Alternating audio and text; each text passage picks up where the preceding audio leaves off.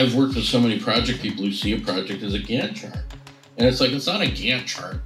It's a symphony. And it's, in the case of what I'm working with in North Dakota right now, it's people's lives, it's a future, it's the growth of a community that's at stake. Welcome to the GovComms podcast, bringing you the latest insights and innovations from experts and thought leaders around the globe in government communication. Now, here is your host, David Pembroke.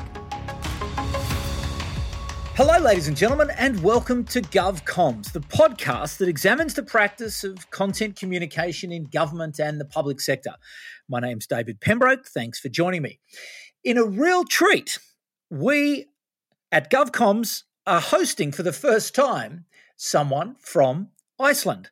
My guest today is Mike Klein, who is an internal and social communication consultant with an interest in developing the field of communication leadership through the hashtag WeLeadComms.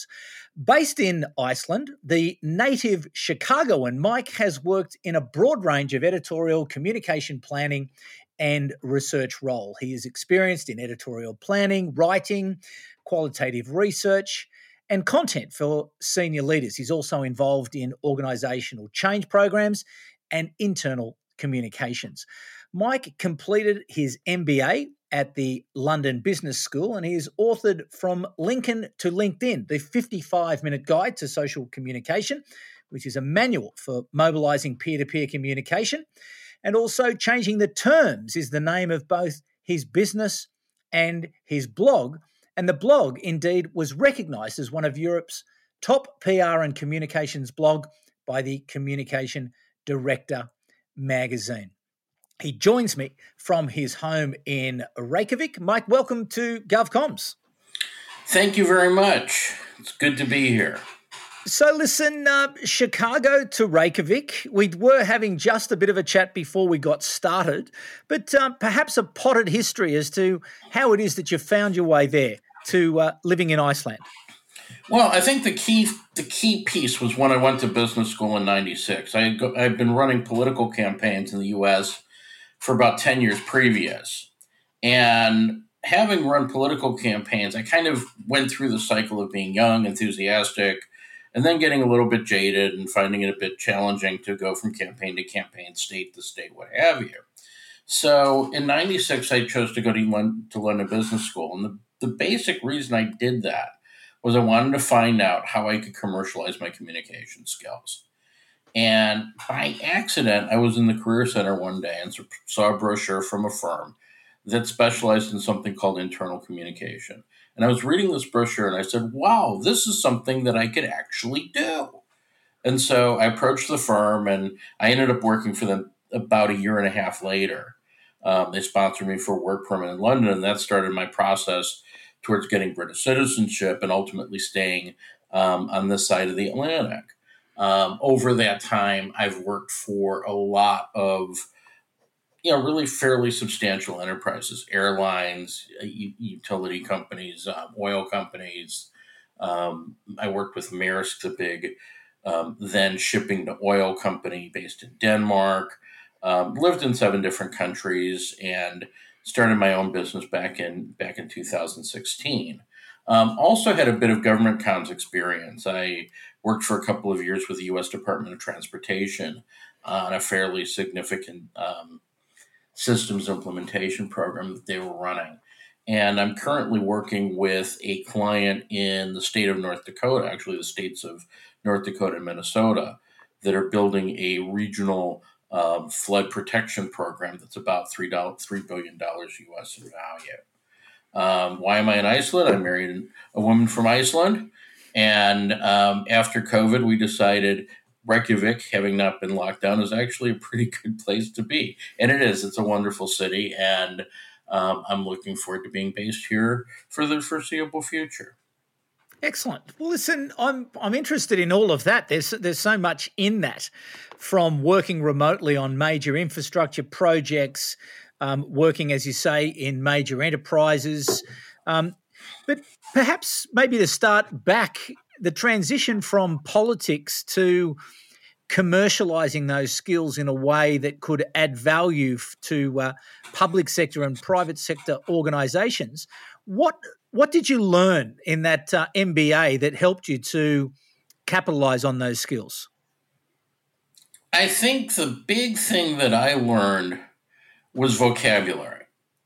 Politics and business and government have distinct vocabularies, often with some similarities, but with words that have distinct meanings. Like, for example, the use of the term acquisition in government, or at least in the U.S. government. Acquisition in the world means to buy something. Acquisition in government means the process of getting something.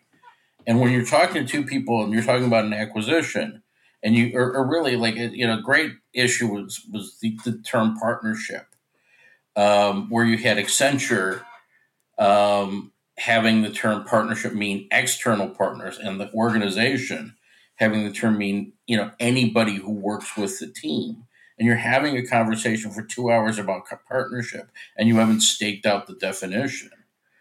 Creates a pretty interesting and rather circular conversation. So it is interesting, isn't it, around the importance of language. So in your work and your consulting work that you do now, how much preparation do you do before you get started to understand that you're talking about the same things when you're initiating those conversations? There's not a lot of preparation you can do, because you can't identify the issues until they come up to a large extent. I mean, there's a lot of preparation you can do for having successful engagements, making a difference, what have you. But when you're in you're in a conversation, you don't know what's going to come out of the other side's mouth. The best you could do is recognize when there's friction, when there's something that's not working. And then say, just to be on the safe side here, are we talking about the same things? I'm talking about X. Is that what you mean by X? No, we mean X plus Z. Oh, okay. Well, let's talk about X plus Z then. Boom. You've shaved about 45 minutes off the conversation. Mm. So it's really more about presence and awareness than it is about preparation. Yeah, but it also takes a bit of humility, doesn't it, to ask those what may appear to be simple questions to prevent talking past the person that you are seeking to engage with? Well, I mean, you have, if you're coming in as a consultant or you're coming in as a new employee, you can't assume that you know everything that's going on, or that everything you're hearing is what you think you're hearing.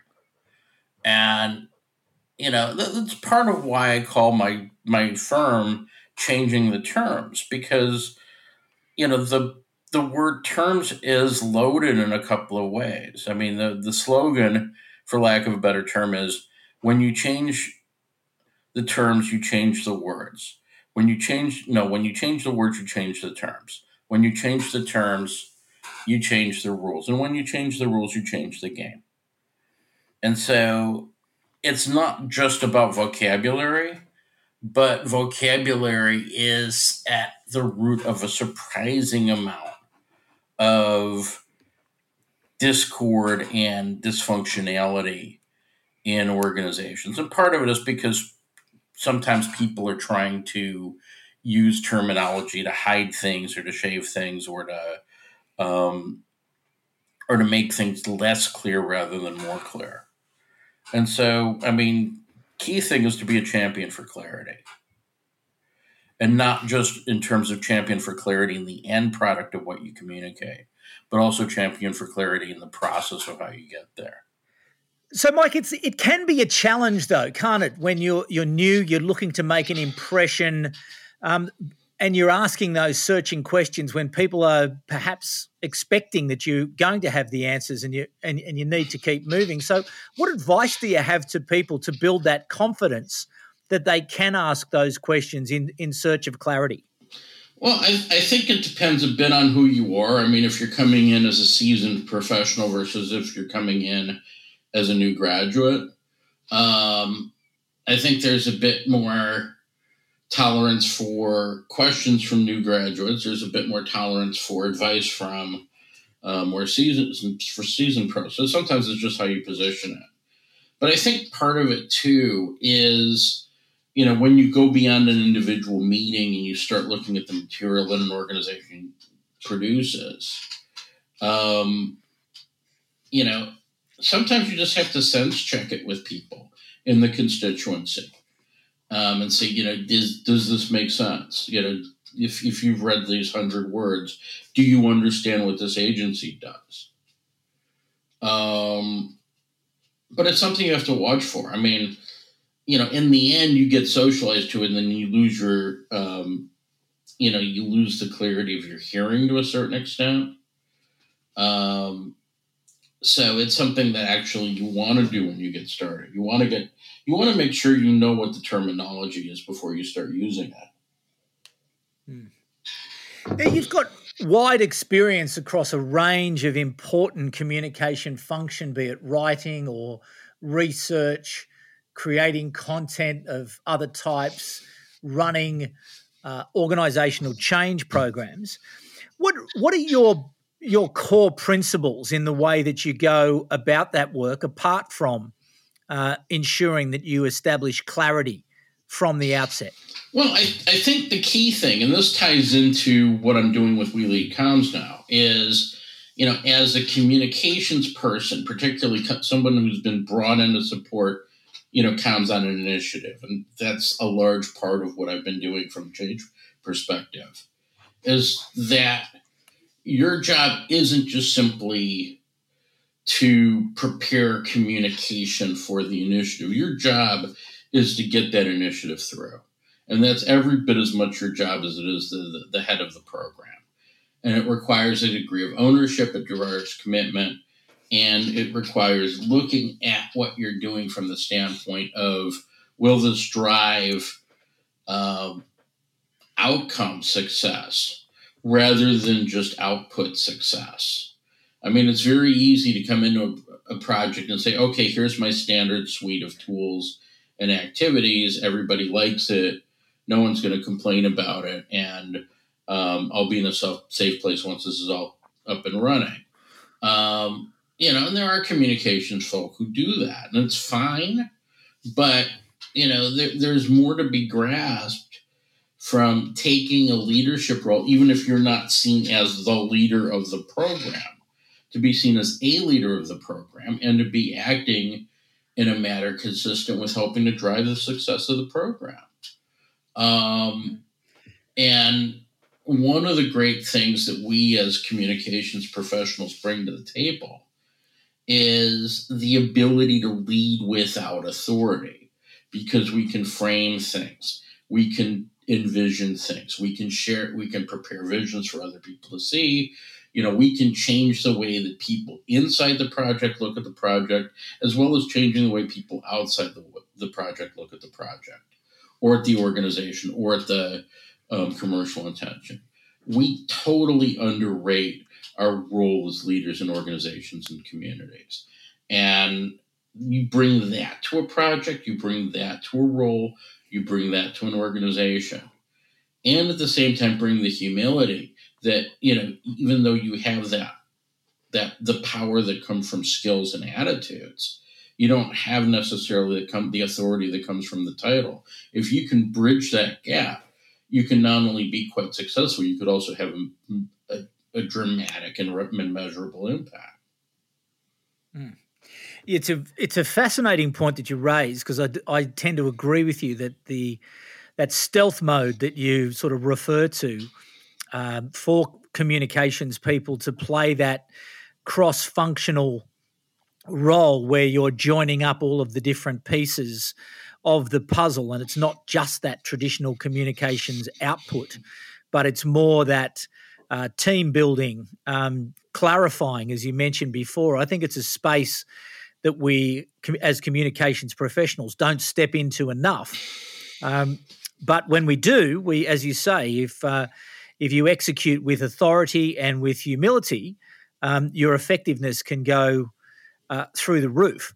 Do you see that role or that opportunity is increasing as a result of changes in technology and perhaps the repositioning of the communication function inside organizations, much closer to the CEO and much closer to the board? I think that role has always been there since words and pictures existed. But I think technology and, particularly the urgency and the accelerated speed at which things happen, are making that accessible to more people more quickly. The process for doing stuff is so much faster now than it was even 10 years ago, that if you take the initiative, if you take the idea of communication leadership seriously, it's much more accessible, and it's much more accessible at different levels of organizations. You can be a communications leader and be an intern. You just have to be taking the initiative somewhere to do something that wouldn't have otherwise been done that moves the action forward. You can also be a communication leader as somebody who's not a professional, not a communications professional, but who recognizes the power that words, pictures, and stories have to create movement above and beyond the boxes and lines of an org chart or the multicolored lines of a Gantt chart. I've worked with so many project people who see a project as a Gantt chart. And it's like, it's not a Gantt chart. It's something, like in the case, symphony. It's a symphony. And it's, in the case of what I'm working with in North Dakota right now, it's permanent flood protection for a community that is the potential of getting annihilated every 10 years. It's not a Gantt chart. It's people's lives. It's a future. It's the growth of a community that's at stake. We'll come back to that in a moment, because I do want to explore this ability to be able to influence from, North Dakota to Reykjavik, and how you actually organise that. But you did mention We Lead Comms. Yes. Tell us a little bit more about We Lead Comms and what you're hoping to achieve. Well, We Lead Comms came from an idea that a lot of how we do organizing and recognition in the communications field could be completely inverted. So in the communications field, we've had associations that charge dues for membership. We've had awards programs that involve long, convoluted applications and juries and a lot of people, inspecting a lot of stuff. And there's nothing wrong with any of that. One of the things that I really realized, and this comes in large part with having had many of the world's communications associations endorse a conference that we're organizing for the 23rd of September. And we're also planning on doing one that's more Australia and U.S. West Coast friendly in late October that we'll announce shortly. But Wheelie Comms really does two things at the moment. One is there's a daily recognition program. And so I kicked it off by recognizing 100 individuals in the communications field who give back to the profession and or make a difference to their profession or their community in some way beyond what you would expect from their normal job description. And so I've got people all over the world, from Ghana to Australia to Iceland to Dubai to Canada, who are communications professionals who are doing great stuff. And there's no juries, it's just been me, but people will start to make their own nominations shortly. There's one criteria. Are you giving back? Are you making a contribution that involves more than just simply doing your job? And you could find an awful lot of comms people, a lot of communications professionals who are doing that. And it's created such an extremely interesting and rich group of people. And there's starting to be a bit of a community formed among the people who've been recognized so far. And the idea, it comes down to a hashtag. There's no organization called We Lead Comms. There's a hashtag We Lead Comms. And then I own the LinkedIn page where everything gets posted. And I also own a Twitter account. That's it. But the other thing is the way that we do conferences, I also thought was a bit stiff. And so we're creating the We Lead Comms Open Conference on the future of communication leadership. And it's an open conference. So basically, you register, you show up.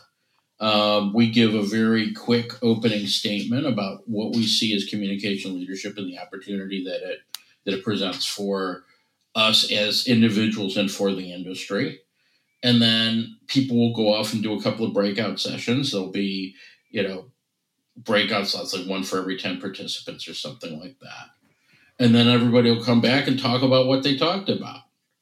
And so it's a half-day event, and there's no preset speaker lineup. And it's amazing when you have no preset speaker alignment, how easy it is to get people to endorse what you're doing. Because what we're doing is we're saying we're going to have an open conference. We're going to talk about the future of our industry.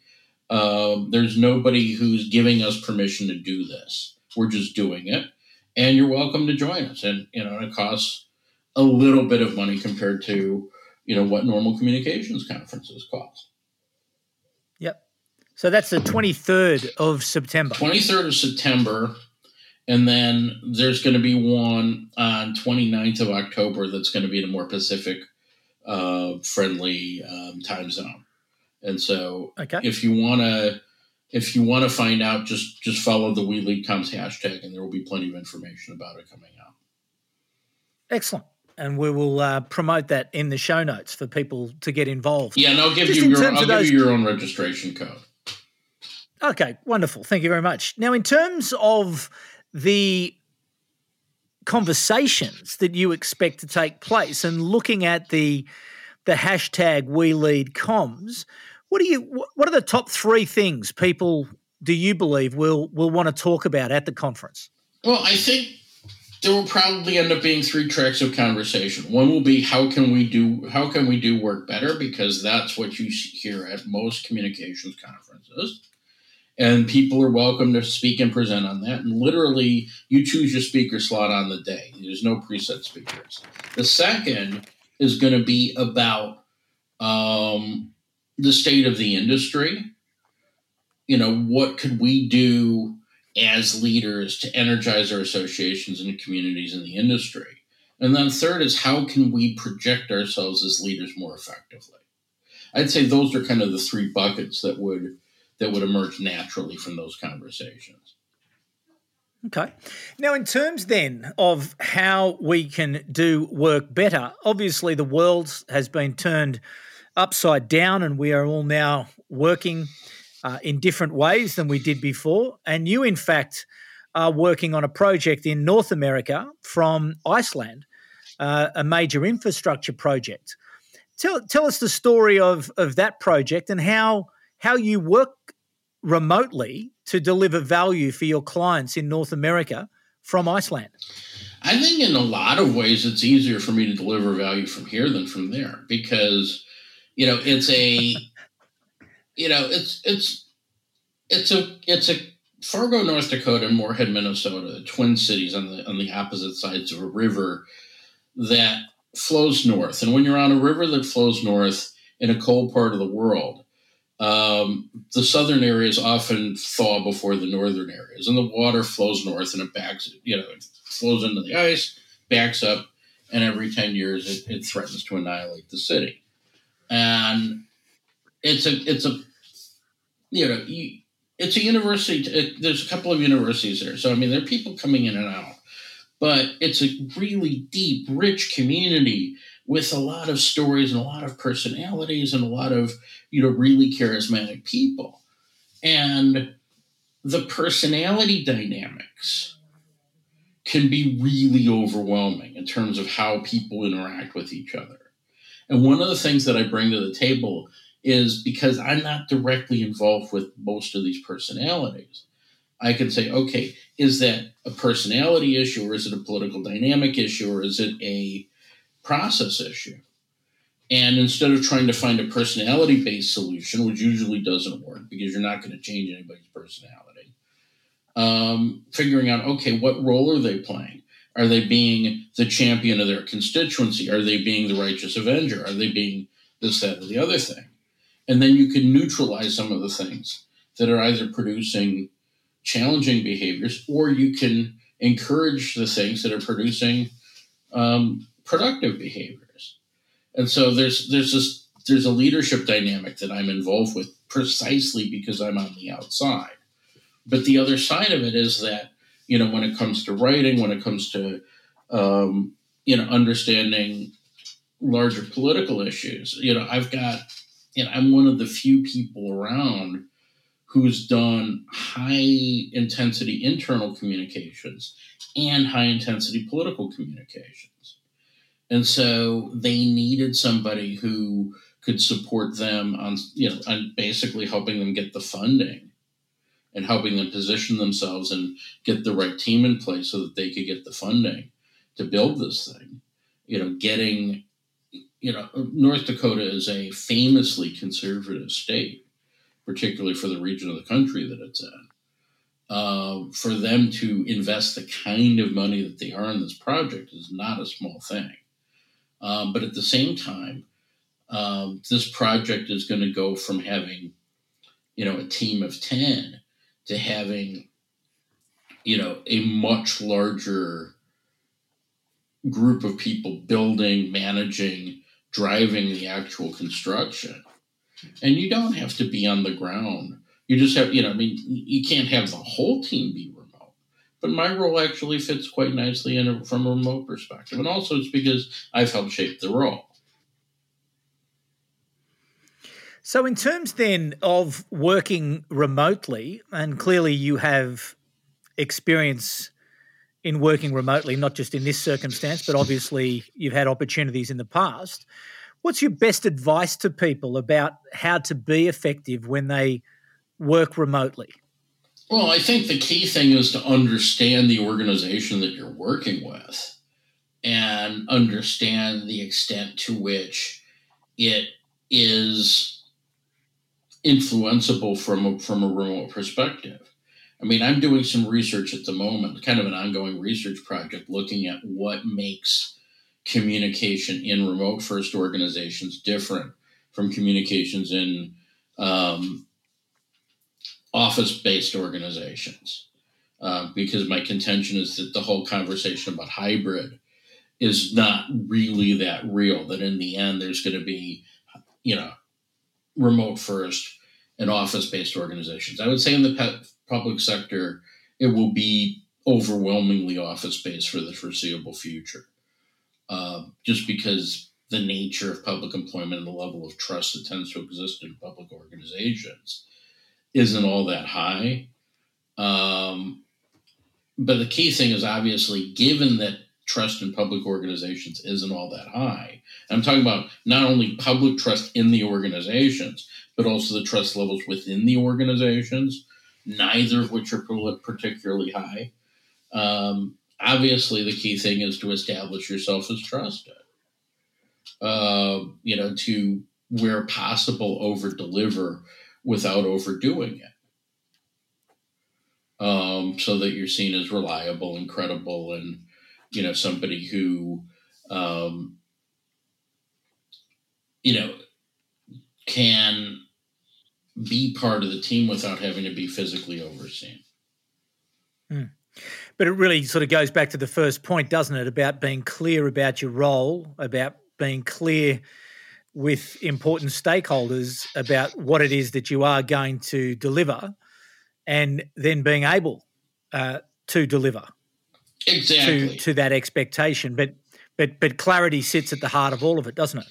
Yeah, and part of it is that, and I wouldn't say that I've been a natural to remote working. I mean, I had a remote assignment at the beginning of the pandemic, which, lasted about 6 months. I was surprised it lasted that long. Where at the end, I was so far behind where the information flow was on the team, and I didn't even know what questions to ask.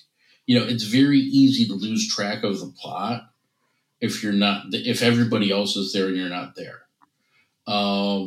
Right. I think one thing is you've got to over communicate with the team. You've got to have somebody who's got the patience to tell you, or at least point you to that which is significant. And part of it has to do with how involved you're expected to be in stuff that you're not expert on. I mean, one of the good things about the project that I'm currently working on is that I'm not involved with the technical side at all. I've been involved with the political and with the public communication piece, which is stuff I'm comfortable in. The previous project, it was with trying to promote a project management system in a very technical organization.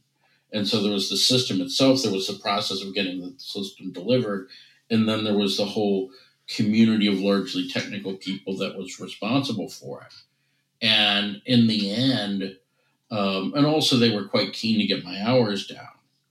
And in the end, there was no bandwidth for really being able to keep on track of, and I think, in retrospect, when they got my hours down below a certain point, I should have walked from the project because it wasn't possible to work on it effectively.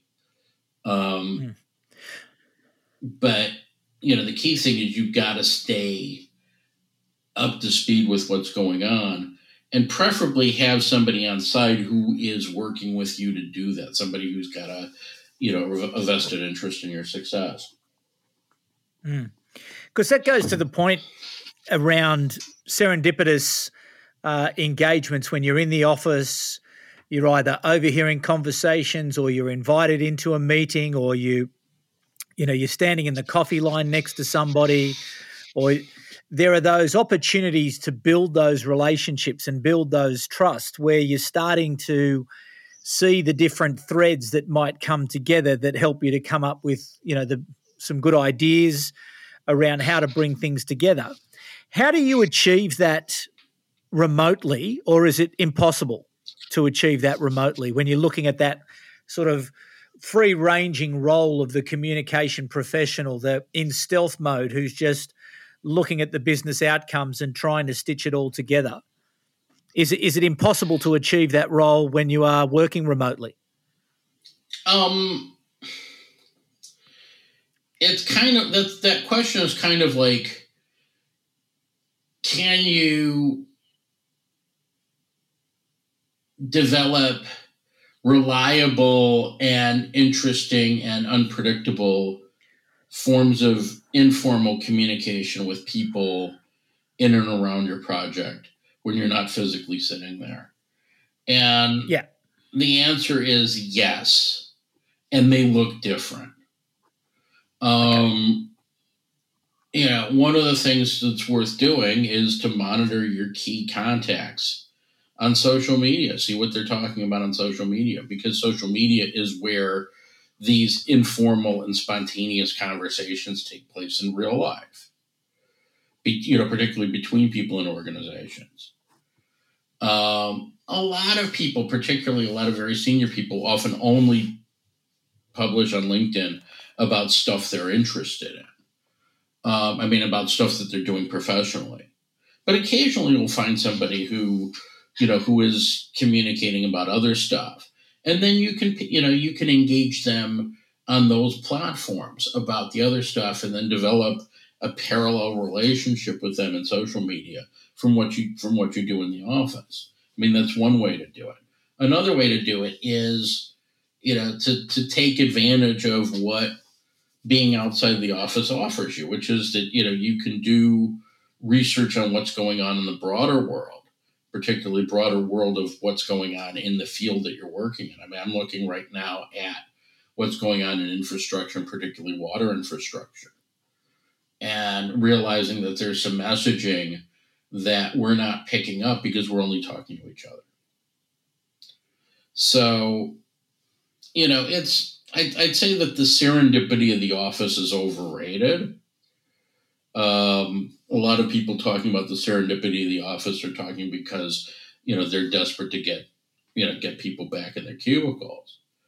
And there's not a lot of conversation that takes place when you're in a cubicle, by the way. Um, that somebody said we have to do it for the office culture, and then this picture of this dark cubicle. And when I worked in the U.S. federal government, I mean, it was all dark cubicles. The culture of where I was basically, both people had their commuter train schedules pinned to their walls. That was the culture. Yeah. So actually, it's an interesting point you raised. Very, very fortunately in Australia, we've pretty much avoided, or certainly in the part of Australia I live, up until the last few weeks, we've avoided lockdown. But I'm now 2.5 weeks into lockdown, and I think I've got more work done in the last 2.5 weeks than I probably had in the previous 3 months, because I don't get interrupted all the time. So I'm far more effective, I find, at home than I am in the office for that reason alone. Right, since serendipitous encounters go both ways. Some of them are enlightening and exciting. Others are just, stuff that, have you ever heard of Google? Could you use it, please? Exactly. Well, listen, Mike, before I let you go and get on with your day, and just a reminder that We Lead Comms, hashtag We Lead Comms. There's the World Conference. It's on the Open Conference. It's not the World Conference. It's the Open Conference. It's very different from It's very different from a World Conference. World Conference is great. I've been to 5 IABC World Conferences. I recommend it to anybody. But Open Conference is very different, and I think it's going to be really exciting. Yeah, and then there's going to be a later Open Conference, much more sympathetic to those of us in the Asia Pacific, around the 29th of October. Correct. So make sure you dial into those, everybody, and get involved. And Open Conference, as it says, you can participate, you can contribute, and you can do as much or as little as you like, and listen to speakers such as Mike talk about the future of the profession. So, Mike, if I was to take you as a final question 5 years into the future around the profession of communications, could you just describe what you can see happening more of and what you can see happening less of? I think we will hear less about seats at the table. And this is a particular bugbear of mine. I mean, it's like you look at the literature, you look at the articles, you look at the conference menus, and there's the invariable talk about everything will be great once we have a seat at the table, or, wow, COVID gave us a seat at the table. You know what? We don't need a seat at the table. We have a hand on the wheel already. And I think over the next 5 years, people will finally start to realize that and start acting like leaders and start recognizing their leadership roles rather than seeking permission to lead. And if we do that in the next 5 years, then the 5 years that follow will be completely unrecognizable.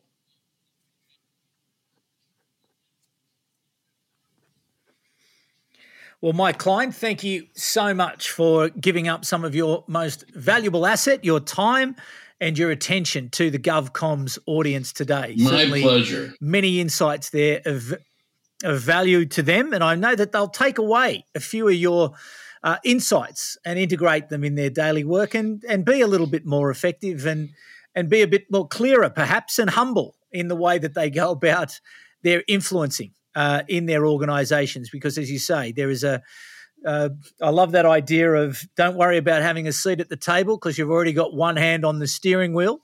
Understand it, appreciate it, and use that power for good. Exactly.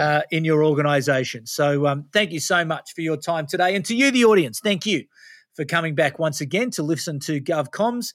Wonderful to have a guest from Reykjavik via Chicago, Mike Klein. And again, just to let you know about that hashtag We Lead Comms and getting involved in those open conferences. They should be a whole lot of fun. So we'll be back at the same time in 2 weeks with our next edition of the GovComms podcast. But for the moment, ladies and gentlemen, it's bye for now.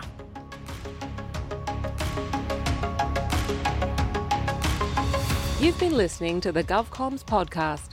If you enjoyed this episode, be sure to rate and subscribe to stay up to date with our latest episodes.